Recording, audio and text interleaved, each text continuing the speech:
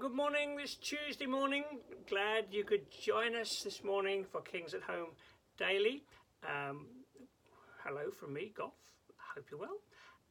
And I hope these little studies that we're doing are doing you good. We're coming to the end of the Sermon on the Mount. We were looking yesterday at the appeal of Jesus' sermon, the appeal in the sense of the appealing to people, a challenge. It's crunch time. People have heard this amazing sermon. And don't forget, it began with the words, "Blessed are the poor in spirit, theirs is the kingdom of heaven." And we're back to that point of as we come to conclusion, the importance people recognizing their need of a saviour. And in one sense, I want to say to us, never lose sight of that. Not in a sense that we're grovelling around, but a sense of, oh Lord, I need you. I thank you that I have you because I so need you in my life. We started there. That's where we've come to now. And we're in chapter 7. And I'm going to read those verses again. I'm going to spend a bit more time on what I said yesterday about narrow gates and narrow ways. Let me just read that again. Lord, speak to us. Holy Spirit, please come. Pierce our hearts. Touch our hearts. Speak to us. We so need you to be doing that, to be speaking to us on a daily basis. In Jesus' name. So, enter through the narrow gate, for wide is the gate and broad is the road that leads to destruction, and many enter through it. But small is the gate and narrow the road that leads to life, and only a few find it. And I was saying yesterday that becoming a Christian, we need to begin on our knees. That, and if we're going to be well born again and not have sort of an abnormal birth. I think it's possible actually for people to have an abnormal birth, and yes, they've understood the love of God, they've understood something of what Jesus did on the cross, but they've never really bent the knee and they've never understood just how horrible sin is, and consequently their progress can be up and down, hit in and out of church family life, because they've not been properly born again. And it's a challenge to me as a preacher to make sure we preach the whole message. So Jesus is saying that the pathway of the believer is not an easy, spacious one. There are constraints. You can't take all your baggage with you. You can't take your pride. You can't take your self-will, your self-ambition, all that I, me, myself stuff. You won't get through the gate with all that baggage on your back. Think of Pilgrim's Progress. You've got to that to become a Christian, we need to, repent. But it's in the face of understanding the beauty, the majesty, the holiness of God, and the wonder of Jesus coming and dying on a cross for us. And when we understand that, I've mentioned from many times Martin Luther's words, that great exchange, my sin for his righteousness, that wonderfully, and that's so key, particularly at the beginning of the Christian life. Narrow is the gate. We bend the knee. Oh God, I need you. And I'm sure you've heard stories of revivals where just a deep sense of conviction of sin. People walking past a building where there's a meeting going on and just coming under the conviction of sin and falling to their knees and what must I do to be saved? God, give us those days again. Not to crush people, but to see people come wonderfully into the kingdom of God.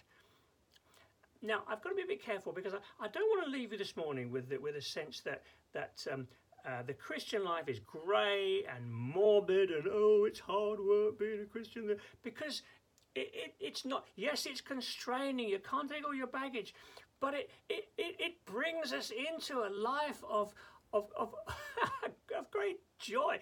Not always easy. We will be rebuffed by those around us. We'll be thought of as foolish by those on the broad path. So it's not always easy, but it's a life of great richness and joy. Let me give you words of, here's some lovely, you may know these words, George Robinson. Heaven above is softer blue, earth around sweeter green. Something lives in every hue that Christless eyes have never seen. Birds with gladder songs o'erflow, flowers with deepest beauty shine. Since I know as I am known, I am his and he is mine. There's the joy of sins forgiven. There's the joy of peace with God. There's the joy of being able to say, Abba, Father. There's the joy of being part of the family of God. There's the joy of a hope and a future. Of course, wonderful richness, but it begins on our knees. If you've not been, to use old-fashioned language, if you've not been to Calvary, if you've not been to the cross, you won't understand the kingdom. And that's where it all begins. But it does continue, nevertheless, to be confining at times.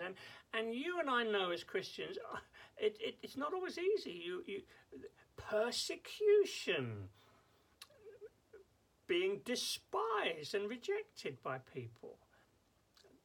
That's part of being on a narrow path.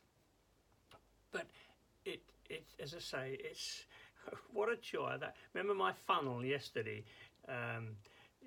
For those who weren't watching, I had a funnel here, and if you look at the funnel one way round, it's got it's big at one side and narrow at the other side.